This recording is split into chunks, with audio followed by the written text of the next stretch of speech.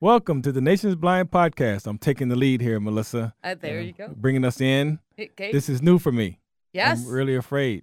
Don't be I'm sorry. afraid. Yeah. This is Anil Lewis, and I'm here with... Melissa Riccobono, how are you? I'm doing great. That's it. That's the limit of my introduction ability. Wow. Yeah. That's it? That's it. What are we talking about Well, thank today? you, Anil. So you said that's the limit, and then you throw me a question. That's actually very nice of you. Yeah. We are talking about the Balatin Awards. Balatin. That sounds very familiar. Yeah. Dr. Jacob Balatin, you heard of him? Oh, the blind doctor. Yes. Yeah. Yes. You know, Jacob Balatin was a federationist before there was a National Federation of the Blind. How about that? He was a blind doctor in Chicago. Yeah. His story is amazing. Yeah. You know, and I shouldn't say it, and I think I said it the last time we talked about the Balatin Awards. I still have not read the book. Really? I need to do it. The thing I like about the book, I mean, it's not amazing like superhero amazing. It's like demonstrating the way that he grew up and the things that his parents did to set high expectations for him. And then the fundamental skill set that he acquired, it was amazing because it was a natural evolution of, wow, I get that. You know, Right. They created an environment where they didn't try to childproof it. He ran into something, he realized that it was there next time, and he went around it.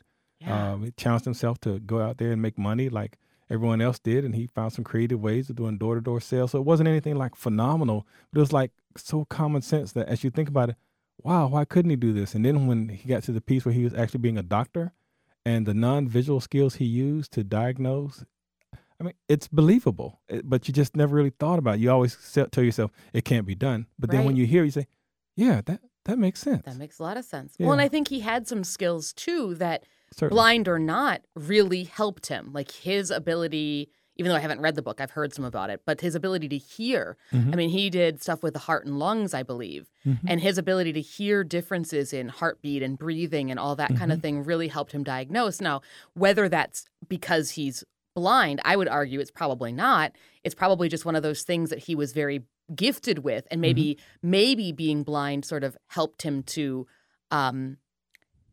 Well, I think kind of it's the way- hone that sense Well, I mean, or pay attention to it more. But, exactly. The you way know, we use hearing now, it's not Yeah. that we have super hearing. No. It's that, we pay attention to sounds because we're not distracted by the things that other people see. That's right. And I think that That's him right. even using it's really just a manifestation of how doctors interpret information they hear through a stethoscope. Exactly. Again, it's that, wow, okay, it's really more common sense than I thought. So why isn't it doable? Of course it's doable. Right. And I love the fact that we're able to use the award to kind of recognize people who do kind of challenge those thresholds of thought, Well, and that's the great thing about the Balatin Award. So the Balatin Award is given at our national convention. And the last few years, it's been 4 or 5, I believe, organizations or people who are really making a difference in the lives of blind people or are providing some kind of innovation. And, people always say, well, there's the Holman Prize. Well, the Holman Prize is a little different because the Holman Prize is generally given for people to do something that they haven't done before. Mm-hmm. Balatin Awards are given to really recognize those people that are out there doing something, having an impact, having on the an lives of blind impact people. already. Yeah. And, the award gives them money and recognition, hopefully, to continue that work and maybe even in a bigger and better way. Yeah. And that's actually kind of what's happening with the person who we're going to be bringing you the story of today, Libra Robinson. Yeah. Libra. Her idea is the common sense kind of recognition of how one person can really make a difference in the lives of a lot of people.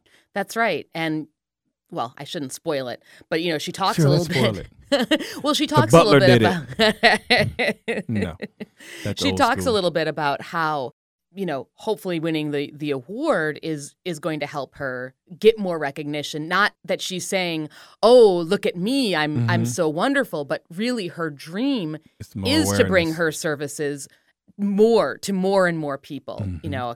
Right now it's more in the DC area. She said she'd really love to do some expansion, and so I think that's a really good thing. But before I spoil the whole interview, maybe we should just bring you the interview that Chris Danielson, our colleague, did with Chris is Libra back Robinson. on. All right. Yes, Excellent. yes. Hello, Chris. Yeah, absolutely.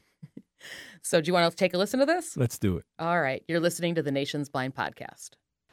Hello, everyone. This is Chris Danielson with the National Federation of the Blind with another interview in our series about the winners of the 2019 Dr. Jacob Balatin Awards. And today I am speaking with Libra Robinson. And Libra, what is your position? Well, I am the CEO and owner of Insight VIP services for the blind and visually impaired. Okay, fantastic. And tell us a little bit about, congratulations on your 2019 Dr. Jacob Balatin Award, first of all. Thank you.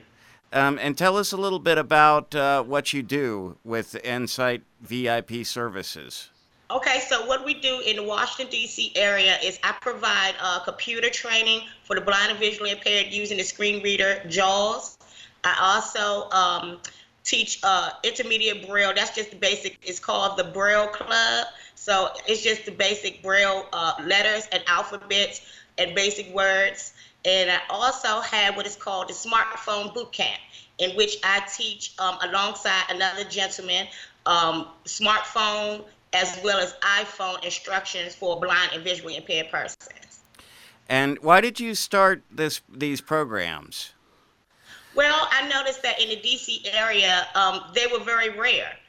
So I was able to contract through our local DC Center for Independent Living, which is ran by a wonderful director, Mr. Richard Sims, and he allowed me to be able to provide these services in one localized building, one area.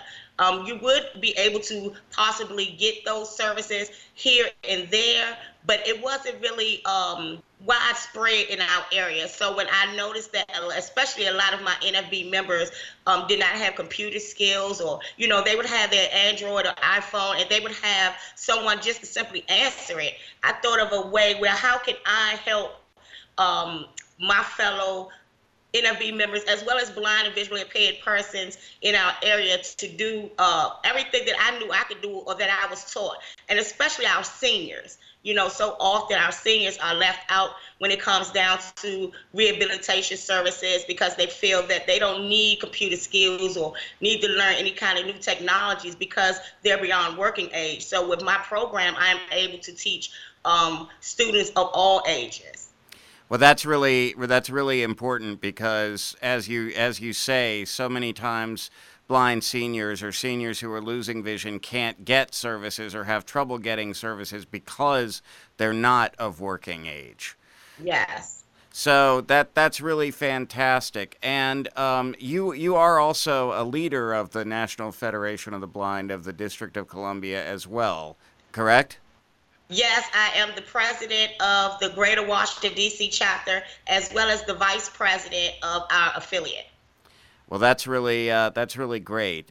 And tell us what receiving the Dr. Jacob Balatin Award means to you and what you think it will mean for your programs.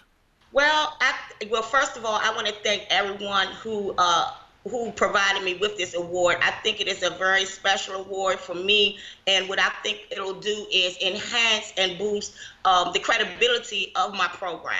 I hope to one day have it spread out a little further, maybe get a few persons to work under me, or I would say not under me, but with me, in order to make this more prevalent in different areas in the DMV. So I think this is a very prestigious award. I'm very proud to get any kind of award from my National Federation of the Blind. I'm a proud federationist. So it's just a wonderful thing to be recognized in this way. Well, congratulations again. And for those who don't know, the DMV is the abbreviation for the area that includes D.C., Maryland, and Virginia, the sort of immediate area around D.C. especially. So just to update people on the lingo here. Well, congratulations again, Libra. It's a privilege to meet you, and you're providing a great service for folks in D.C. I know a lot of people that you have helped recommended you for the award, and it's just a great thing, and you're doing what we try to do in the Federation, which is reach out to blind people in the area and provide them with what they need to live the lives they want. Exactly. What a wonderful story. Yeah, I love that's the best part about being in the National Federation of the Blind. I mean, there's lots of good parts, but I love hearing the different members' stories. And that's really what we are. We're an organization. And I mean, I think every organization to a certain extent is, but everybody has a story. Yeah. And I love that. And I love that as part of a privilege to co-host this podcast because we get to hear and bring to you a bunch of great stories. The thing I like about this one most of all is we know and really try to strive to encourage people to go to that formal adult rehabilitation training, get the comprehensive 6 to 9 months training. But it's just not feasible for many people. That's right. But they still need to acquire those fundamental skills that allow them to be more independent in their lives. And I love the way that Libra identified that as a need and really started developing programs to really meet that need. Yeah. Yeah. No, Again, absolutely. it's just an example of how one person really, when they are thoughtful and really take some initiative, can really have a tremendous impact. Yes. Yeah. Absolutely. We should have more of these stories. Well, Anil, funny you should mention that because Chris talks about the fact that this is one in a series. I don't know if everybody caught that. Oh, that's right. But we are going to be putting these interviews up on the Jacob Balatin Award website. Mm-hmm. And so if you're interested in this topic, and we had some great award winners this year, and I know that we've had good interviews from last year's and, previous years as well. And I don't know if they're also going to be featured somewhere on the website, but especially these, look for them because there's more than just Libra that won awards. Nice. And is this it? Are we going to have more? Or was this the final list of people? Are we going to do this again?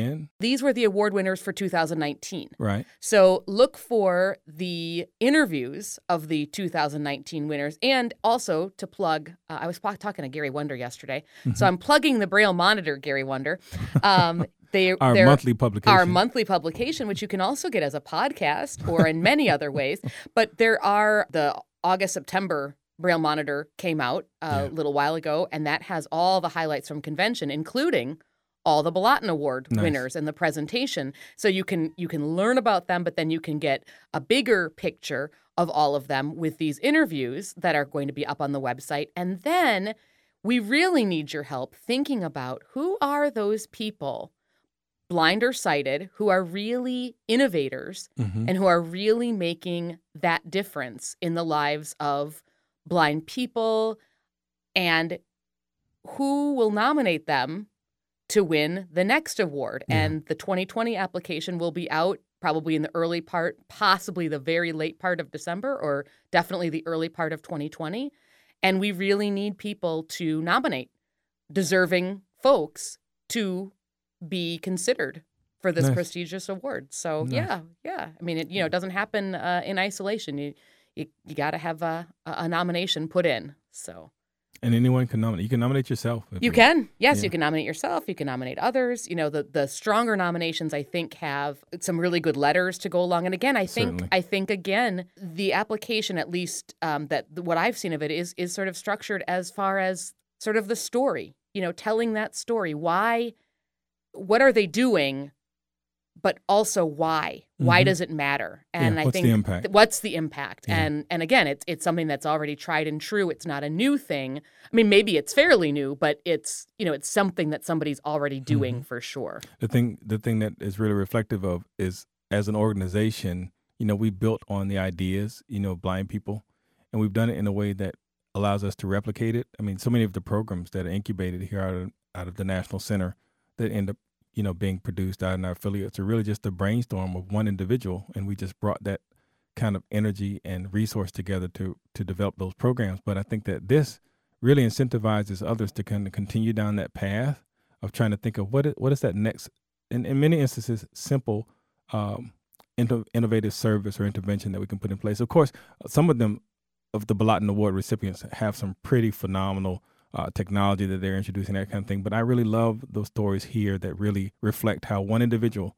who's really reflecting on a problem and comes up with an idea or a solution for that problem and works to implement it. So I'm looking forward to the Balatin Award being continued in a way that incentivizes our membership and others who know us to really continue down that path of finding a need and filling a need. Yeah, and I think it's really authentic to us with kind of the way that we do things. It's not, oh, look at the person that's giving so much, it's the stuff that really matters to blind people. I mean, I think the committee is very good at truly looking at all the nominations and picking nominees that are really deserving in kind of an authentic way to the Balatin story, but also to the National Federation of the Blind. I have to admit, I haven't been paying as close attention. I'm just really going to be focusing more on observing and watching these. So very, very encouraging, this work. Definitely. Yeah. So where do we go from here, Melissa? Are we going to close this podcast? I think we do have to. I'm sad to say, but I would like to wish our listeners a happy Thanksgiving. Oh, absolutely. Or I hope you had a good Thanksgiving if you're hearing this after Thanksgiving. What are you doing for Thanksgiving, Anil? I'm going to be hanging out with some family friends, and Nice. then I'm going to go to the beach. Oh, the beach. Yeah. That's a nice Thanksgiving. I've never been to the beach on Thanksgiving. That is a Well, I haven't either. This is going to be the That's- first time I've gone to the that's beach wonderful. for Thanksgiving. So Wow. we'll see how that works. We'll have a great time. We are That's the we're plan. at home and we're going to be, our kids watch very few commercials because we watch very few things that are on commercial TV. But I did tell them, you guys, you should really watch the Macy's Parade. Thanksgiving Day Parade because it'll have Nice. commercials and you can tell us what you might want to have for Christmas Wow. because Wow. you'll actually see I some just of want the to know, toys. is Mark going to be grilling any He pulled pork? is smoking. No, he is smoking a turkey. We have Oh, a okay. 16+ pound turkey in Oh, our wow. refrigerator as we speak. Well, you guys are going to need And, help with that. I'll come after the Virginia You Beach. sure can. Absolutely. Yeah, we're gonna have a friend over, and then we have some games actually also that we bought because we're a big game family, and we thought. Very nice. What better to do after Thanksgiving than play? But we have to do a lot of brailing because one of them has 308 cards or Oh, wow. something. But So you won't before we have to- play it, we got to braille it. You So don't have to braille the Uno cards, though. no, There you go. we don't have to Got do that. taken care of. No, We'll we get got others. that taken care of. But So, anyway, I hope you our guys have a listeners- great holiday, and we will definitely be with you. We'd love some more feedback, too, on the Balaton Award or other things that you'd like to see us cover in this podcast. You can certainly give us that feedback as you're sitting around after your Thanksgiving dinner listening to us. I'm sure that's exactly what you're doing. Before that turkey gives you the itis, though. Exactly. Yeah, or maybe right after your nap, But you can reach us at podcast@nfb.org. Or you could call us at 410-659-9314, extension 2444. Yeah, that's the greatest way. We haven't had a voicemail for a long time that we featured, so we'd love to do that. You can also find us on Facebook. Just search for National Federation of the Blind, or On Twitter, we're Yeah. at NFB_voice. look at you. Yeah, been practicing. Right on it. All right. Well, thanks, Anil. And thank you to Chris Danielson for doing the interview. There you go. Be looking for all these things on the website a little bit later in the month of December or early in January. Yeah. And to our listeners, wishing you and your family a wonderful holiday season. Yes. And remember, you can live the life you want. Blindness is not what holds you back.